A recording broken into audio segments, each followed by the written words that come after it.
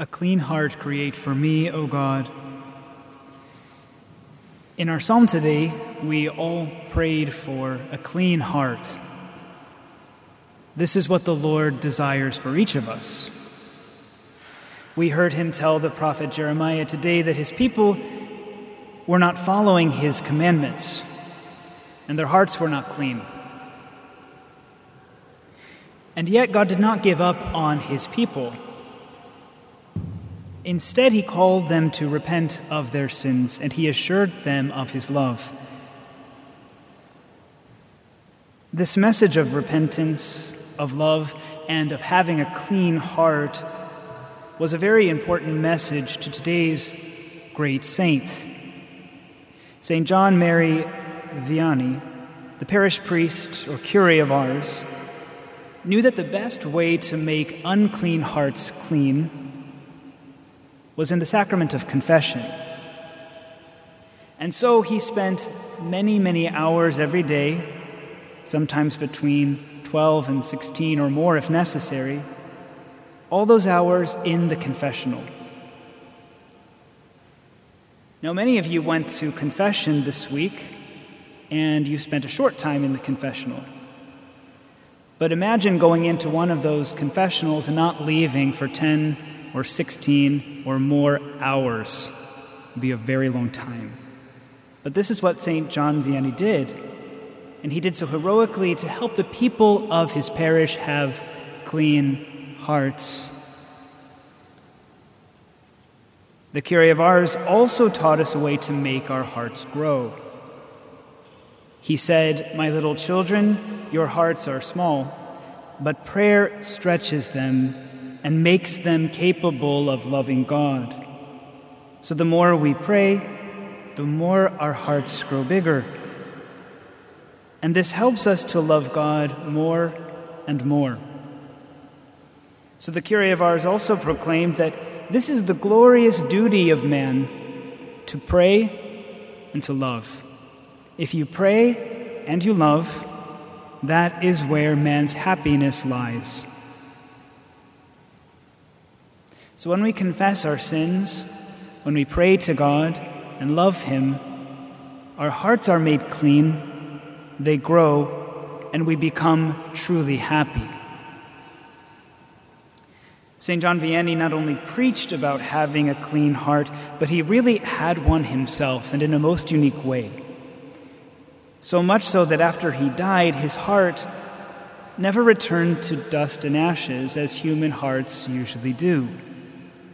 God made him incorrupt, his heart incorrupt, and so it has remained for more than 160 years after the saint's death. And actually, you can still see his heart. It's usually displayed at his parish in Ars in France.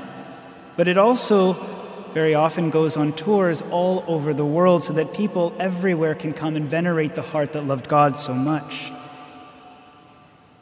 Several years ago, it even came to the U.S., and it traveled nearly 36,000 miles across our country and was on display for 1,200 hours plus for public veneration.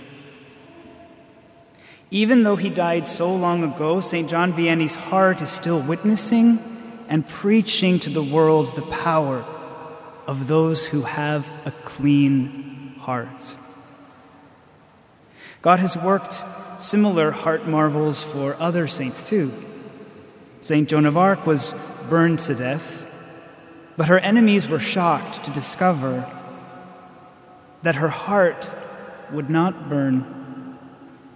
Despite their best efforts and the raging fire, it remained intact. She loved God so much that he preserved her heart from destruction. St. Ignatius of Antioch was fed to lions because he loved Jesus so much. And though the lions devoured his body, they would not touch his heart. And when his enemies approached, they saw within his heart the name of Jesus Christ written in golden letters. And what is written on your hearts today? God himself wants to write something there. as he told the prophet Jeremiah, "I will place my law within them and write it upon their hearts." So the law of God, his commandments, are written in your heart.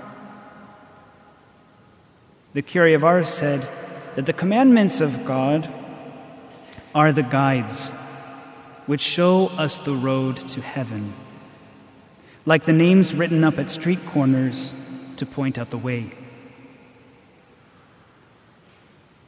His consideration is a very good one on hike day, because in your heart you're making a journey, and there are street signs, the commandments, that tell you how to get to the destination of heaven. And this is in keeping with the Psalms, which tell us that in our hearts are the road to Zion, in your hearts are the road to heaven. When we don't follow the commandments, when we sin, our hearts get lost and become unclean. But when we go to confession, when we pray, when we love God and follow all of his commandments, our heart is clean. And the street signs pointing to heaven are clear and easy to follow. So today, pray for all of the priests here and seminarians, especially our Father Vianney on his feast day. And pray for all of us gathered here, that we may follow those signs within us, that we may have clean hearts which are so powerful with God. I leave you with the words of the Curé of Ars, who said, "I often think that when we come to adore the Lord, we would receive everything we ask for if only we ask with a living faith and a pure heart."